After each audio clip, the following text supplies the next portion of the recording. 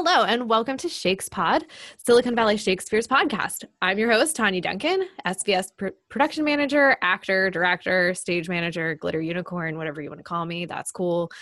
And today's episode, we're going to be talking to some amazing female stage managers in the Bay Area.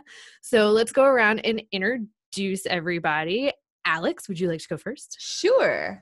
Hi, my name's Alex. I've been stage managing in the Bay Area for about 3 years now. And before that, I was stage managing for about 3 years in Canada, which is where I'm from. So I've worked at various different companies, both in Canada and the Bay Area. Bay Area-wise, I specifically have been kind of booked up by South Bay Musical Theatre and Silicon Valley Shakespeare for the past few years. And then I've also worked with some children's companies. And yeah. All right, let's go to Chrissy. Hi, I'm Chrissy. I've been stage managing for almost 4 years now. Actually, I think I just hit my 4-year anniversary in September. I am working only in the Bay Area, but I worked with Dragon Productions, Silicon Valley Shakespeare, and a couple other theater companies around the area. Yeah. All right. And last but definitely not least, we have Michelle. Hello. So I've been stage managing now for a wee bit over 20 years. Damn. We're going to make you a plaque. A little while. Primarily just in the South Bay, definitely just the Bay Area. Ranging from Silicon Valley Shakespeare back in the way back when it was Shady Shakespeare, City Lights, Sunnyvale Community Players, Bad Company.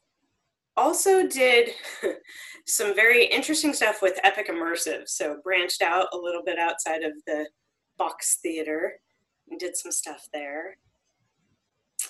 And a bunch of others that I forget because it was early in the 90s. The 90s don't count anymore, No. apparently. I feel you. All right. So, we just wanted to get you guys together because, I feel personally that stage managers don't always get asked questions or get to talk about what we do. And, I've been in theater for a lot of years. And every time I tell my parents that I'm stage managing something, they get that look of like, oh, like they're proud of me, but they have no idea what it is that I'm doing. So, what do you all think? What is the one thing that you all wish that people outside of theater, or even if they're inside of theater but they don't stage manage, what's something that you wish that they knew about stage managing? I feel like for the folks inside of theater, they generally seem to get it. Certainly after they've done one show with the stage manager, they tend to get it. For folks outside of theater, I've found a way, at least in Silicon Valley, that certainly resonates, is I'll often describe what I do as being a project manager for the theater. Only it's a little more insane. There's a lot more pressure, and you get to use creative problem solving in ways you would never imagine, and duct tape is your best friend. Yeah, I'm an executive assistant, like IRL, I guess, in real life. And I leveraged my stage management skills to get the job. Because they were like, when have you ever needed to fix something on the fly? And I'm like, let me tell you, do you want a literal fix something on the fly story? Because I got that. So yeah, I definitely, that's also kind of how I explain it. I'm just like, yeah, I'm just the overall admin of the show that just kind of, but it's admin on steroids kind of, because there's so much more. It's a job that defies description in a lot of ways, because I tend to describe it as like you're the glue that keeps the show together. And your toe is dipped in every single pool, including pools that you did not know existed. And if anything goes wrong, it's kind of your fault. Even if you had never heard of this thing before, it's still kind of your fault and you need to deal with it. But because I think outside of theater, there's such clear, like, this is your job description, this is what you do, this is someone else. But theaters tend to not have as much money as businesses, and therefore your job goes from being, you know, yay big to yay big, which I just realized this is a podcast and nobody knows what I just did, but I made my hands go from little to big. That's just, I mean, I think in a corporate world, there would probably be 2 or 3 people doing this job and it would all be very spread out. And when you have several ASMs, it does, at least the way I run things with ASMs are assistant stage managers, I do kind of try to set job descriptions. I'll usually put one in charge of like props and the other one in charge of costumes. And I tend to kind of let them take charge of that. And of course I'm there as like a supporting role and I manage, but I tend to less be hands-on when I have assistants. I very rarely actually worked with 2 assistants, if not any. So it just, the job depends so much on like how big the production is, how big the company is, if you have assistants, if you have a cast of 30 or if you have a cast of 10. Casts of 10 are so much nicer. Casts of 4 are even more dreamy. Oh, yes, the dream. Yeah. Honestly. Yeah. The dream. I think like one thing that people don't realize too is just like the amount of hours that go into our work that they're not seeing too. Because I've had to talk to a couple of people and they're like, oh wait, so you're just there for rehearsal? I'm like, no, I get there early, I set up, I'm the last one to leave, I write reports, and then I like go on and describe all the other things I do when I'm not at rehearsal or on the clock or anything. So they're always just like mind blown with just the amount of stuff that they'd never thought anyone would have to deal with that you're suddenly working on all the time. Yeah. Too. People always. Yeah, I've sorry, go ahead. I'm sorry.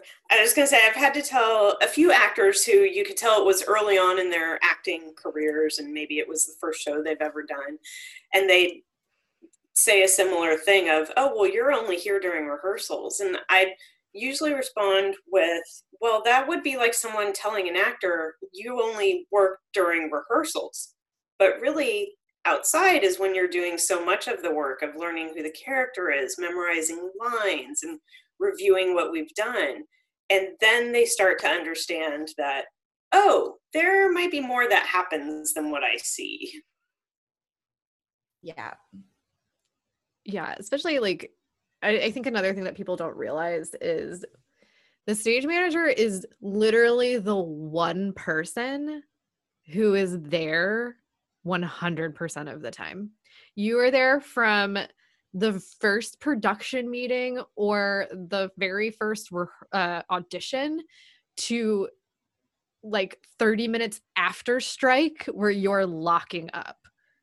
And so I think that, yeah, the time thing is definitely something that I don't think people realize.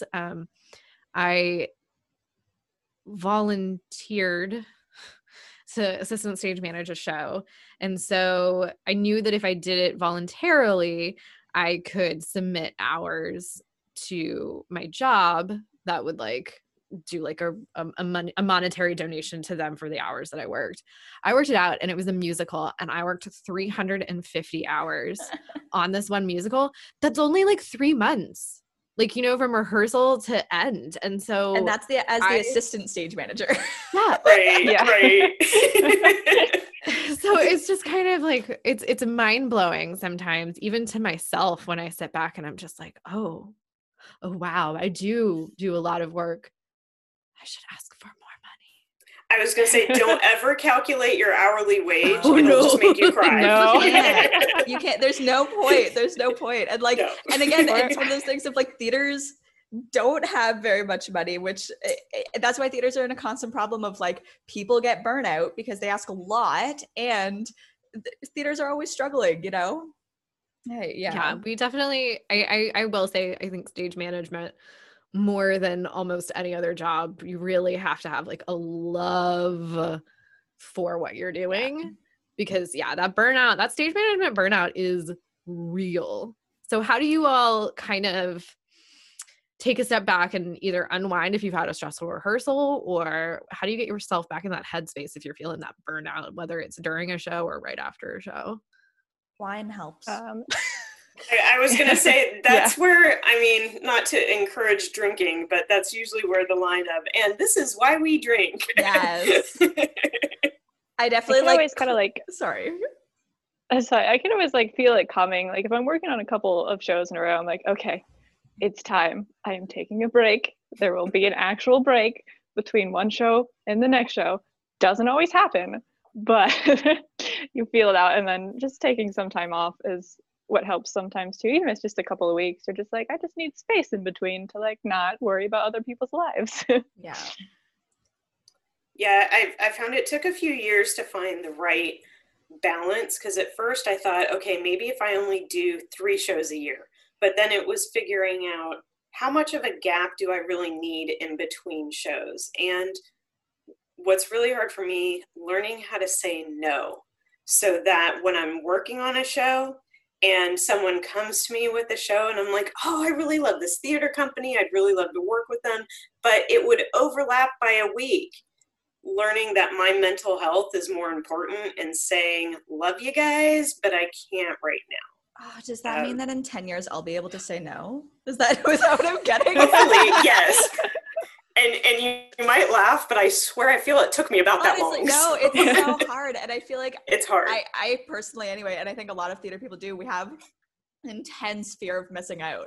So if there is a show that I can be part of, like I am so paranoid that if I say no to this show, then I'll just be out of work for the next year, which has never happened ever, because everybody needs stage managers and things will fall into my lap. I'll be like, oh, you know what? I have like the next 3 months off. And then all of a sudden someone will email me and say like, oh, a stage manager dropped. Are you available? Always. Like I have never been too long without stage managing gigs. Acting is a whole other story. But that's a different podcast. But it's always like this fear of like not having projects, not doing anything. Like it's just, well, I think that's where I've learned it's helpful to figure out which of the theater companies you really enjoy working with the most. And again, finding a stage manager matching to a theater company, it's a personality fit. So there have been plenty of theater companies that were great. I love seeing their shows. They're amazing. But my stage management style didn't necessarily work so well with how they wanted things done or what they needed to be successful.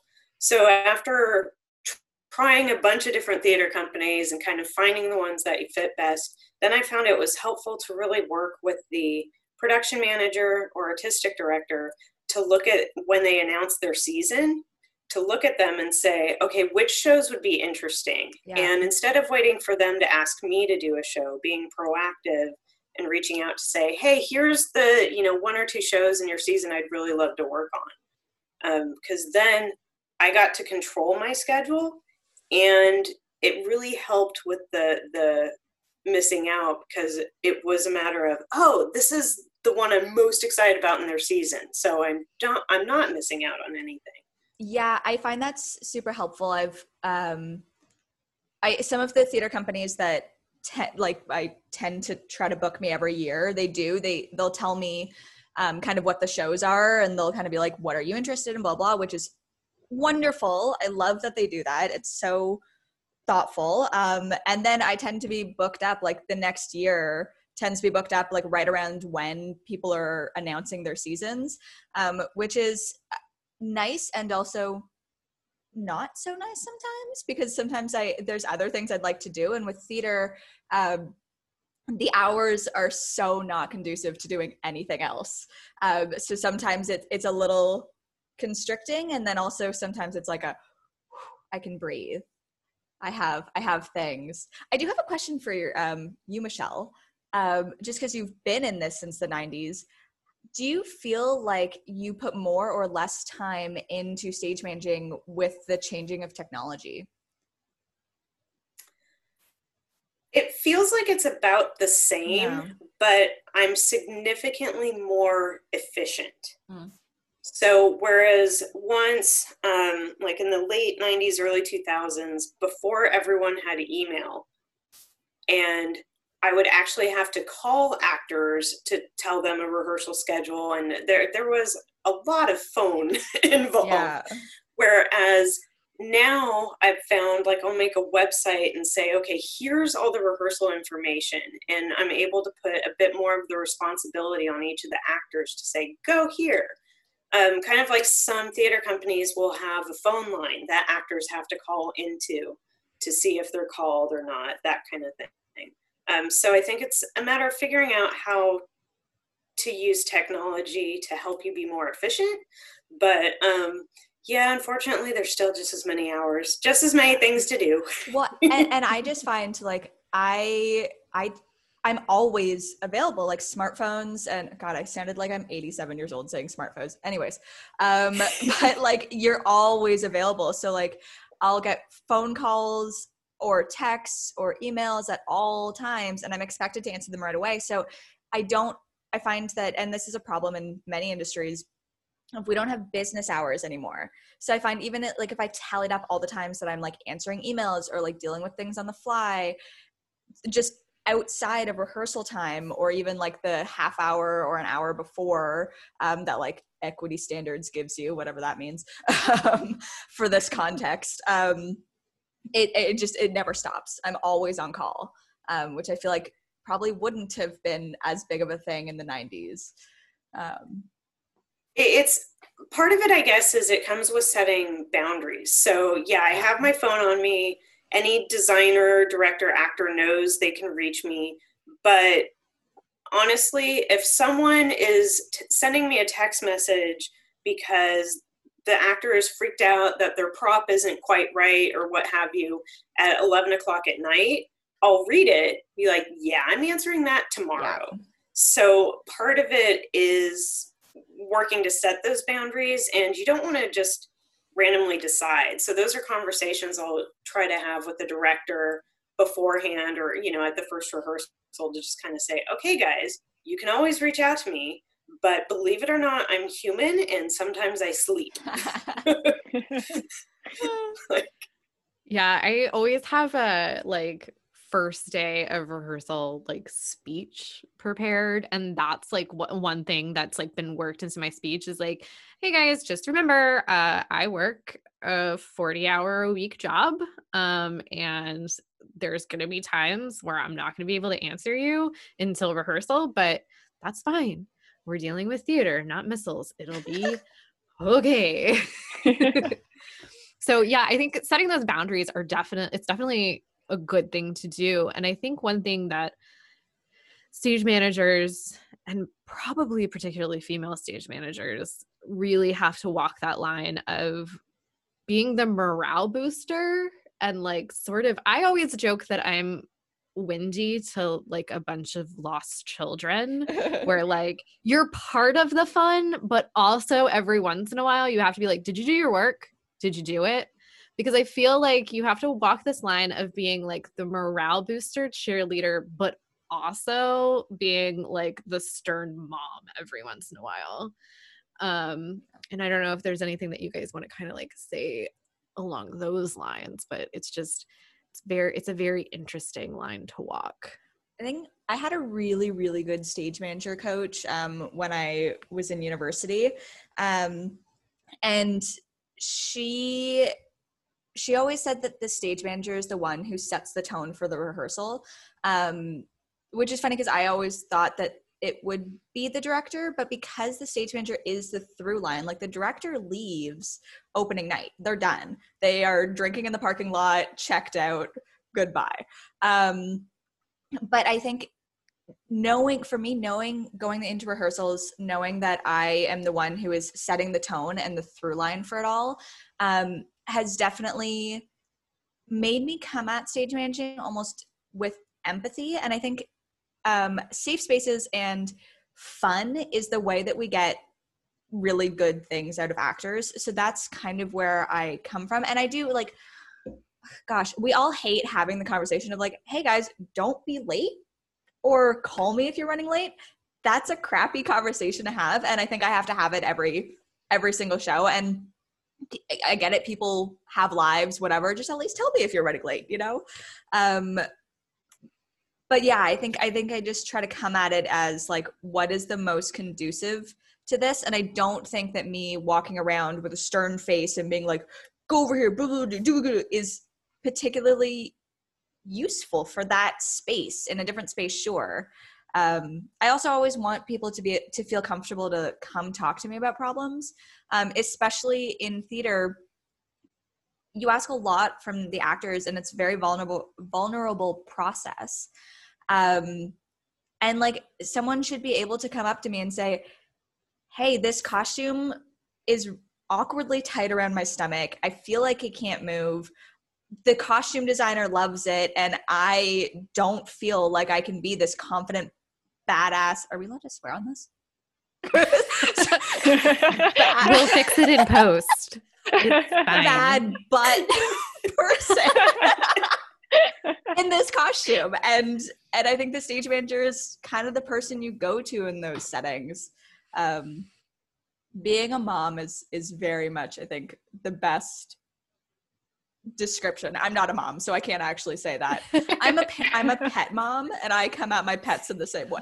Well, but I do feel like it's an accurate description, because like, you're having fun, and then you also have your actors, and honestly, let's be honest, the staff as well. Oh. They are your children, and sometimes you have problem children, and sometimes you like, someone's throwing a temper tantrum, and you're just like, okay, let's fix this. Just take it down a notch. The best is when you get the house manager throwing the temper tantrum. Yes. And you're like, all right, it's sold out. There's a whole bunch of people here. Okay, let's calm you down, and oh yeah, deal with the whole show thing too.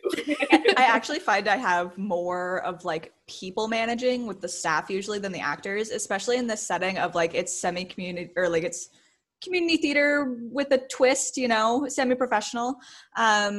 And so the actors, I find, are just so in love with the job and are just like focused on the job, whereas the staff is oftentimes overworked, underpaid. And so that's where you start to like have the cracks of, especially like designers of Tech Week. All of a sudden they're like, I have 300 hours of work to do still and no resources. That's when we tend to start seeing the breakdown a little bit. Also, everyone's job is basically to support the actor. Like, the actor, if everyone's doing their job, just has to focus on their job, which is a blessing. No one else in theater has that experience. That's really, that's really fair. And you know, one of the first shows I stage managed, I think the best advice that I got, because you know, when you stage manage your first show, like, you're like, I got this, I know what I'm doing, and then explosions.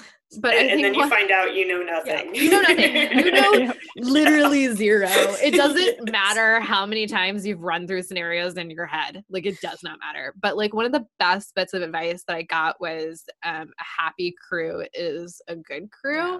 And I think even more so than the actors, I'm very protective of my crew, because I feel like when they're not like your designers, there's a bit of built-in respect that comes from the actors to designers. But sometimes I feel like crew, your backstage crew, your props crew, like whatever, I feel like sometimes that respect isn't necessarily built in. Yeah. And like, I get super protective of my crew.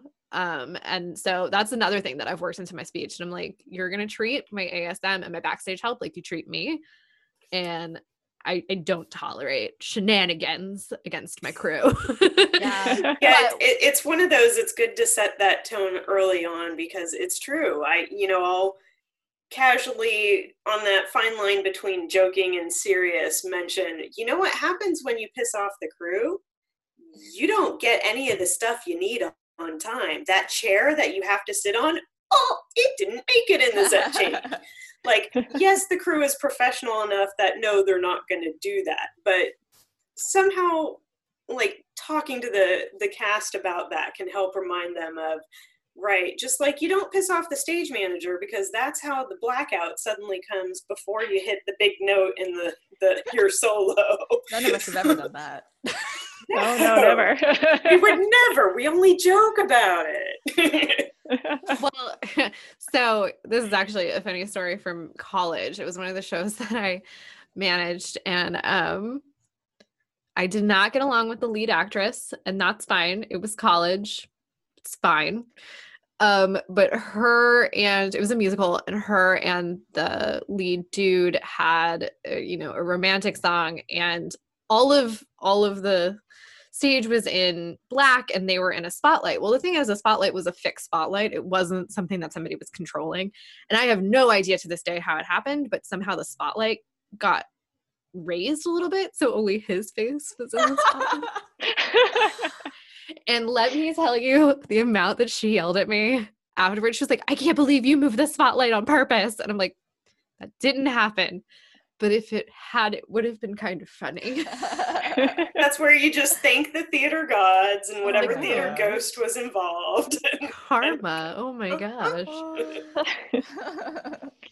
Yeah, I kind of have this like saying that I almost have a crazy to talent ratio that I'll put up with. Like, a little bit more talented you are, I'll put up with a little bit more crazy, but there is that threshold where I'm just like, no, you're too crazy. I think the diva different. thing is like my Achilles heel with my patience. Yeah. It really is. And I honestly don't care how talented you are, because it is a part of theater that annoys me. It really annoys me that if you have the talent and or you're drop dead gorgeous, you can kind of get away with anything and you'll keep getting work. And it drives me insane because honestly, I do not get paid enough to deal with crappy individuals. And none of us do, honestly. I think the only way that we're all going to continue theater is if we enjoy doing it, and people make or break that experience. There are companies that I have walked away from and I was like, goodbye for good, because I was treated terribly and like it was a toxic environment, stuff like that. And no matter how good, like that the show specifically I'm talking about, like, won awards. It was a really good show and I do not care. That was a terrible theater experience for me, and people were the reason for that. And that's really fun. Lots of thoughts. I was gonna say, yeah, that's really the key, because I've found in truth, I've found the more genuinely talented an actor or singer is, the less likely they are to be a diva. So the more professional they are, the less diva they are. I mean, when I think of the equity actors I've worked with or professional opera singers I've worked with, and the experience I had with them, they were the ones that were most likely to say, hey, can I stick around and help you fold chairs after rehearsals? Or they were the ones that were more supportive and helpful, and which I appreciate because they're leading by example. So generally, I've found the biggest divas I've had to deal with, it's almost like the amount of diva is equivalent to the amount they're trying to compensate for something. Whether or not, they aren't really talented, or they are talented, they just are afraid for whatever reason. It's very interesting that the less professional the actor, the more likely they are to be a diva. And I don't mean less professional in terms of, they're equity or not. It's how their attitude. The less professional the attitude, the more potential for diva. But one of the things I've learned is, as a stage manager, we can help change that. So in terms of having those diva actors that continue to get cast in the same theater company, it's part of our responsibility and job is to make sure that we communicate to casting managers, to artistic directors. So not just to the director, because yes, they saw it, they kind of went, but making sure you're communicating to the folks that run the theater company, and not doing it in the moment, because, you know, you're too angsty and emotional, but make the notes. And then depending on some of the problems I've had with some divas, like I've had to say it during the rehearsal process, and I've tried to catch it early enough on that if their attitude was so bad, we could replace them. Or at the usually what ends up happening is like, well, we're too far along before you really see those true colors. So it's making sure, let me document things, share it with the artistic director or, you know, whoever's making those hiring decisions, to let them know, here's how they were treating people, not just me, but chances are, if they're being a diva to you as the stage manager, they were probably throwing some attitude to the crew, to maybe fellow actors, and that more often than you think, the weight of what our words carry is pretty heavy, to the point I know there's been a few actors that weren't ever considered again because I had said something. Oh, absolutely. So, yeah. Yeah. Like speak up. Yeah. I think that the one thing that because I've talked to a few high schools before, like theater classes, just to be like, this is what stage managing does. And one of the questions that I kind of get is like, oh, what's the one tip that you'd give to anybody going into theater? And I'm like, be nice to everybody, because you do not know who's going to be on the other side of that casting table the very next show you're working on. And I cannot tell you, I'm exactly, Michelle, the amount of times that like someone has left an audition room and a director has looked at me and been like, didn't you work with them? And I'm just like, oh, yes, I did. Let me outline to you exactly what happened.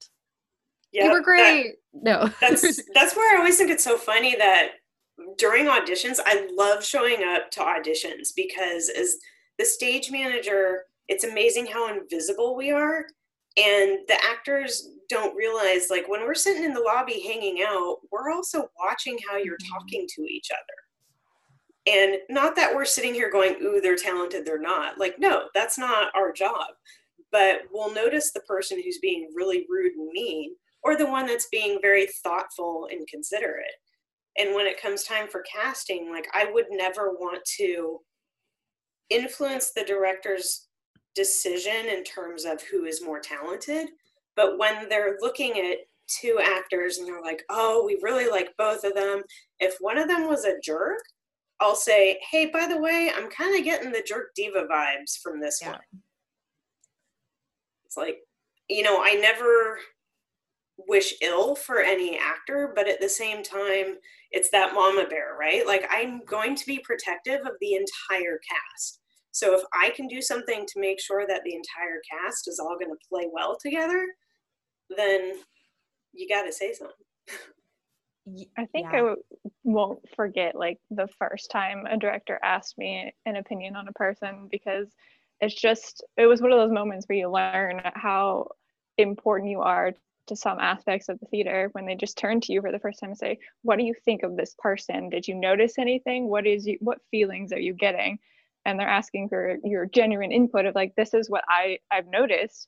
And they take that into account to help make their decision. And it's just kind of shocking, but kind of like, I don't know, a welcoming feeling, like, oh, I'm important. This is one of the things I'm here for, is to make sure this place is a good space with good humans, and like my opinion is validated and like part of the project as well. And it's just a mind-blowing experience the first time it happened. The first time it ever happened to me was with SVS at the auditions. I was helping running the auditions, and it was either Angie or Tom, I'm not sure which, but they walked up to me and were like, so is everyone treating you nicely? Are there any bad apples, any bad attitudes? And I was like, oh my gosh, people care who they work with? Like, this is amazing. And honestly, and I don't know if SVS just has the reputation or if I've just been really lucky, but I've never dealt with huge diva jerk faces with that company. And it hasn't been a problem. It hasn't been a problem in the rehearsals. I've never been treated poorly. And I'm also very protective of my ASMs in particular. And I've always said, like, come to me if there's any issues, and there hasn't really been, specifically with that company. There's always like moments of high tension, which is kind of normal in this field, but never say that's tech week. Yeah, right? yeah, but never anyone who I'm like, you just suck. Awful. Yeah. And I think another thing, besides just the company, I have actually found that, yes, there's definitely a few companies that I will work for time and time again, but there's also a few directors in particular. Yes. And the things that like the I have a will not work with list as well. And that's mostly filled with people as opposed to companies. But I think especially when you find a director that you just click with as a stage manager, because technically I'm retired from stage managing, but there's like 3 people that like, if they're like, hey, do you want to stage manage? I'd be like, yes, Diane Milo. Yes, I do. I'm here for you, whatever you need. No, I feel that that's true, that finding that good connection, the stage manager director relationship, it's magic. Yes. Like, oh my gosh, the clouds part, the lights shine, there's singing, it's glorious. Which those are the shows that then help me get through some of those other times when the director makes me want to crawl into a hole and just hide. I think I remember one of the, it was in the first couple of shows I worked on too. I just had that magic experience, and I haven't been able to work with this director since, but they were actually 2 co-directors because they were both in the show. And we met an hour before the first rehearsal to just kind of chat and see where everyone was at with responsibilities and who was going to be working on specific things, if a certain person contacted them, who was to be involved. And within 10 minutes, he's like, oh, you're going to be great. Don't worry. We're going to have a good time. And we did. We had that great experience where it just flowed. There was no tension. It was just all right, we're going to work so well together, and it turns out happy, and you're like, yay. Even the fact that initial conversation happened bodes well, because I've had so many times where the director comes in and it's like, oh, hey, yeah, you're my stage manager. Great. And then it's just focused on the cast, focused on the actors. And I'm almost like an afterthought, which is never a good sign, because a stage manager is not an afterthought. They are your partner. And if you aren't working with your stage manager and you're just throwing stuff at them once in a while, it's just not going to be as smooth of a process. We're human beings. We're not robots, Yeah. Yeah.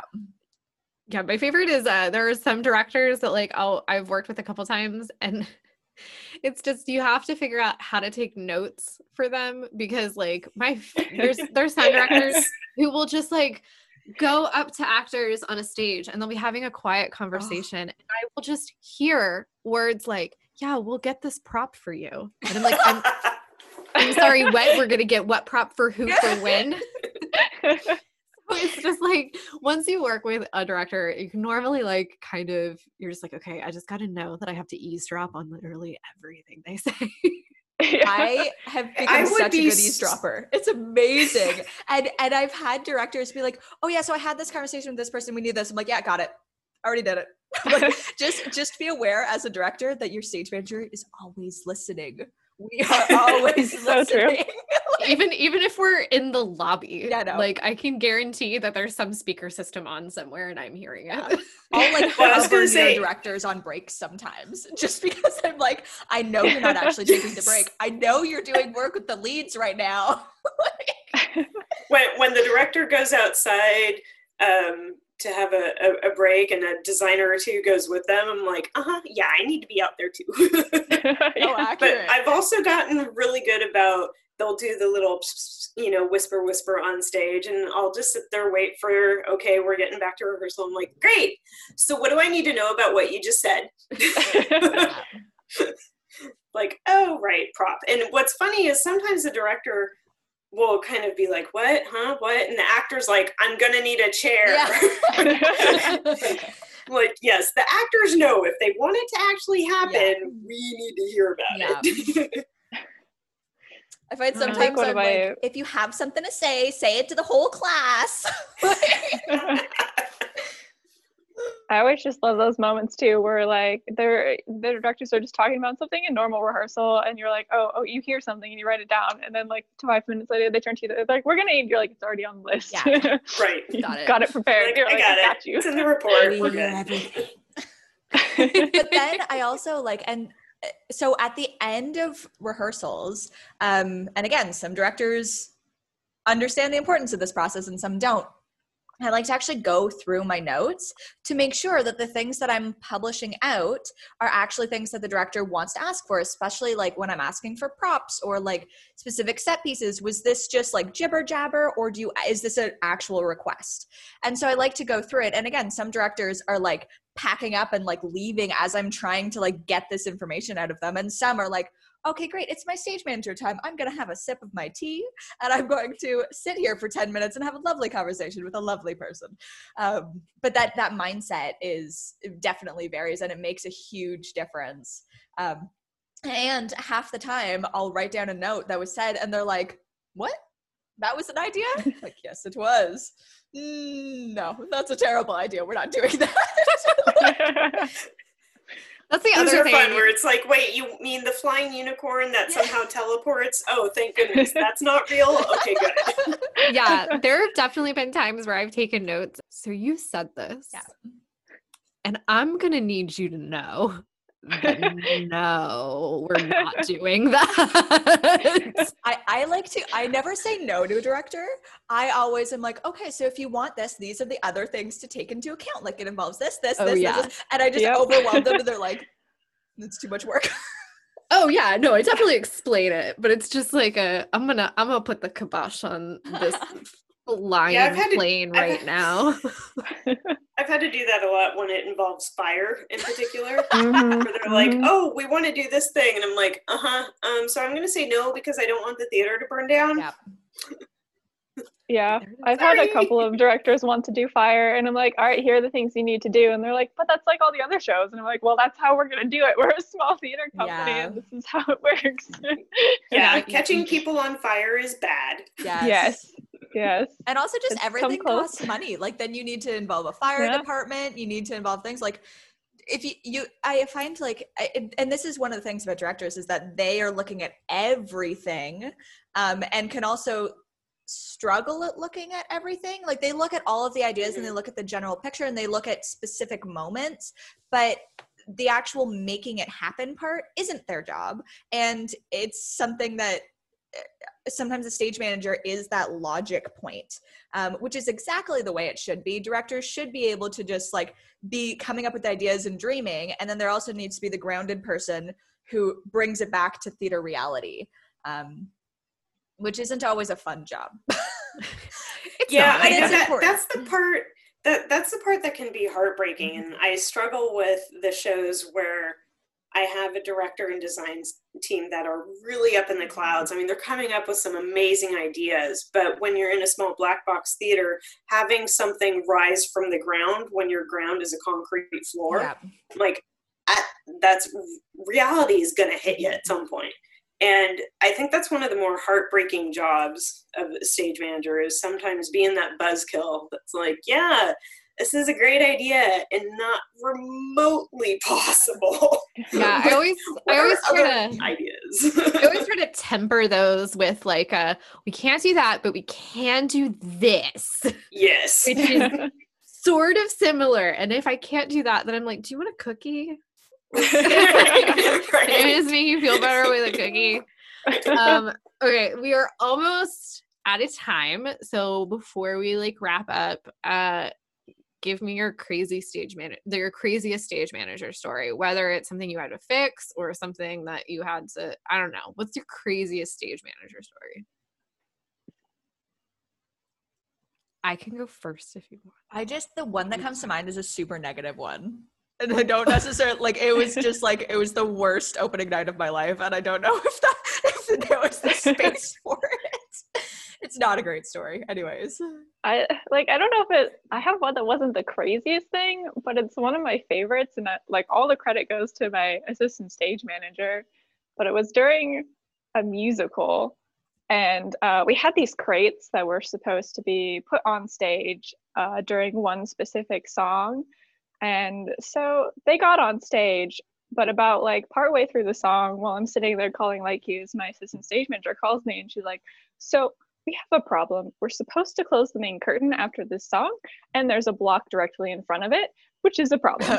And so I was like, okay, yeah, that's great. All right, lights go. Okay, so, and then I was looking at it while calling cues, and she's like, I have an idea. And I was like, go ahead. She's like, so you know that accordion player, the non-verbal one that just has had a couple walk-ons so far in the musical? And I was like, yeah, he's on stage right now and he wouldn't be able to do it. He's like, just so my assistant was like, what if I grab his costume and just waltz on stage in the big part of the song where everyone's there and just move it? And I was like, okay, I like this plan. Do you have enough time? She says, yes. And so she goes sprinting to the back. She puts on like this hat and like a coat that the accordion player is wearing, and she has this accordion in her hands. And so when everyone comes like waltzing on the stage and it's just kind of like wandering around, like having a good time, like there was no set huge choreography moments. So she just came on stage, like playing this accordion, like waltzing in, and then she just came and like got up to the block and like shoved it back a little bit, like while still holding an accordion, and then just like backed off the stage playing this fake accordion and then left, and we were in the clear to be able to close the main curtain. That's amazing. It was one of my favorite things that I've seen happen, and I was laughing so hard. And I was like, that was a brilliant decision. And I'm so glad you came up with it.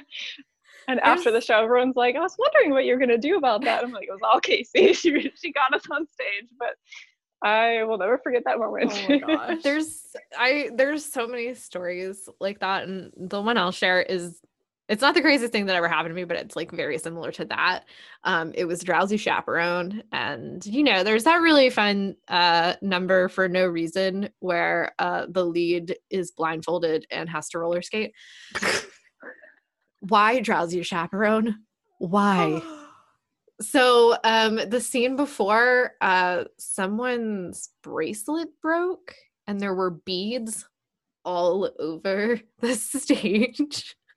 And like the next thing that was supposed to happen was our lead roller skating on blindfolded. And we had an ensemble member, Tyler Pardini. I think all of you, if not most of you, know him. He had been he was in the ensemble and he was like a servant, and he'd been my backup for like a lot of things. And I was just like, immediately, I was like, someone get Tyler with a broom, send him out there, get him to sweep the stage as a servant. He did it. It was great. Everyone lived. But like, I saw that bracelet break and I was like, cool, roller skates, blindfolds. This is great. Yep. I think mine, it's hard because I've got a few where, you know, set pieces fell and things like that. And why is it always in the musicals? It really is. And costume pieces creating their own stories.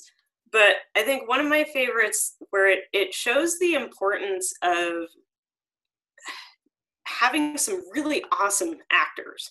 And as much as they need to trust you, you can actually also trust them as well. So it was this fantastic show, Wise Women, and the opening scene, the mom comes out and she's ironing. So since it's the opening scene, as part of my pre-show, I'd set up the ironing board and, you know, had some other pre-show stuff as well.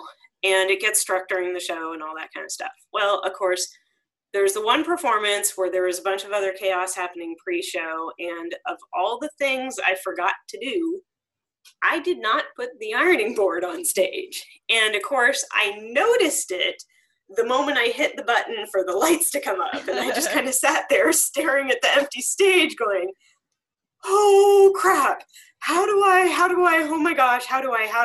And it was a small show, so not a lot of crew or anything like that. And I'm trapped in the booth. It's like, the actor, Rachel, who was amazing, did not skip a beat and took a little hanky out that she had on her costume that she uses later and just started dusting imaginary windows and basically replaced her ironing with some other cleaning that she was doing.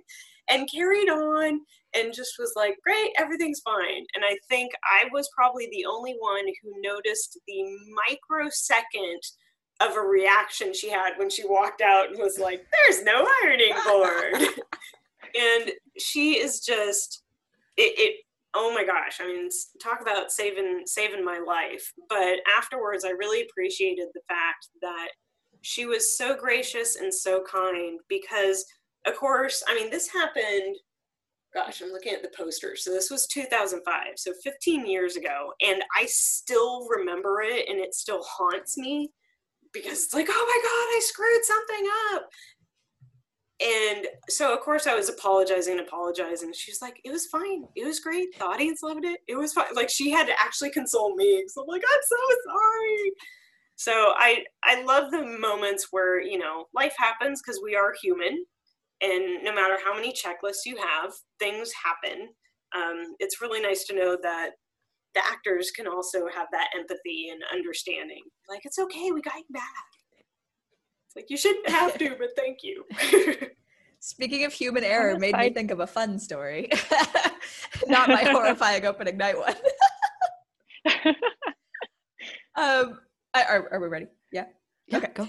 Yeah. So this was the first show I ever stage managed, and it was, I think, possibly to this day, the most tech heavy show that I've ever stage managed. It had a trap door involved. It had fly systems. It had almost, I think there was a fog machine, like pretty much any tech element that you could have, it had it in like a university show. Anyways, it was a lot. So it was called Alice Remix, not Alex Remix. And it was basically like Alice in Wonderland, and Through the Looking Glass combined. So there was a bit where they're going into Wonderland, and the rabbit basically was like running through it, and she was moving set pieces. Like, she opens a little door and like runs through the little door, and then there was this big window or door, something like that she was supposed to push up. So there's a lot of fly things happening, and the fly operator, the next thing he had to do was he had to go operate the traps. So I had it in my book to tell him when to leave, so there was no mistakes. But this night, I think it was still in tech, so it was kind of not the end of the world, but he left his post early. So I called the fly out, and he was already like off headset in the trap doors. So I'm like trying to get him back, and eventually my ASM goes and grabs him. He runs back up, and meanwhile the actress is just kind of like popping a squat, like pretending that it's like a really heavy thing to lift. And then it's taking too long, so she just goes whoop and like bounces and carries on. He gets there and he's like, oh crap, like, I'm so sorry. Do you want me to do it right now? I'm like, no, hold it. Do not move it. We're going to do it in the blackout. And so I just continue. And meanwhile, this is a heavy tech thing. So I'm calling like 18,000 cues at once and trying to talk to this guy. So eventually we end up doing it like in the blackout, and it just disappeared. And like the audience, I think it was a preview, maybe. Anyways, there was an audience there. Audience did not notice, but the director afterwards was like, so what happened? And so we explained, it's like, oh, he just left a little bit early, and the director goes, I like it, keep it. so I don't know, there was something about like watching her struggle to open the window and then just bouncing that he really liked. And so yeah, we kept it, and it was that way throughout the entire run of the show. So many things. And also, that just reminds me, like, just the last thing I'll really say is stage managers are pros at having 17 conversations at one time. There's so many times where I'm just like, yeah, we'll do that Q15 go, and then we'll go over here and we'll do that Q16 standby, and then we'll like, like all we do. Yeah. Okay. So I just want to thank you ladies so much for joining us on this. This was really fun, and hopefully we can do something very similar soon, again, forever, because I love stage management talk. It's so great. So good. So many stories. Yeah. And now, because no episode is complete without one, without further ado, I'll hand it off to our resident dramaturg, Dal Picado, for this episode's Bard Babble. As Hamlet says in Act 2, Scene 2, words, words, words. This episode's Bard Babble is elbow, I know what you're thinking, and of course, people had elbows before Shakespeare, and they called them elbows. However, that was the only form of the word at the time, the noun describing the joint in the middle of your arm. Shakespeare first created this word as a verb, to elbow or to nudge. It first appears in King Lear when Kent says, "A sovereign shame so elbows him, his own unkindness that stripped her from his benediction, turned her to foreign casualties, gave her dear rights to his dog-hearted daughters. These things sting his mind so venomously that burning shame detains him from Cordelia." So although one form of the word existed, language had to wait 400 years until Shakespeare made it a verb. Shakespeare created over 400 words. This has been one of them. Thank you, Doll. Make sure to check out our upcoming Bard Talk with Doll on the first Black Shakespearean actor, available on our Facebook page and for playback on our YouTube channel next month. And tune into Shakespod on December 12th as we continue our theme of giving back with an inside look into Red Ladder Theater with company director Karen Altry-Piem and actor facilitator Tassi Alabastro, as they share an amazing impact Red Ladder is making on our community with host Evelyn Wynn. From SVS to all of our wonderful listeners, thank you for joining us for this episode of Shakespod.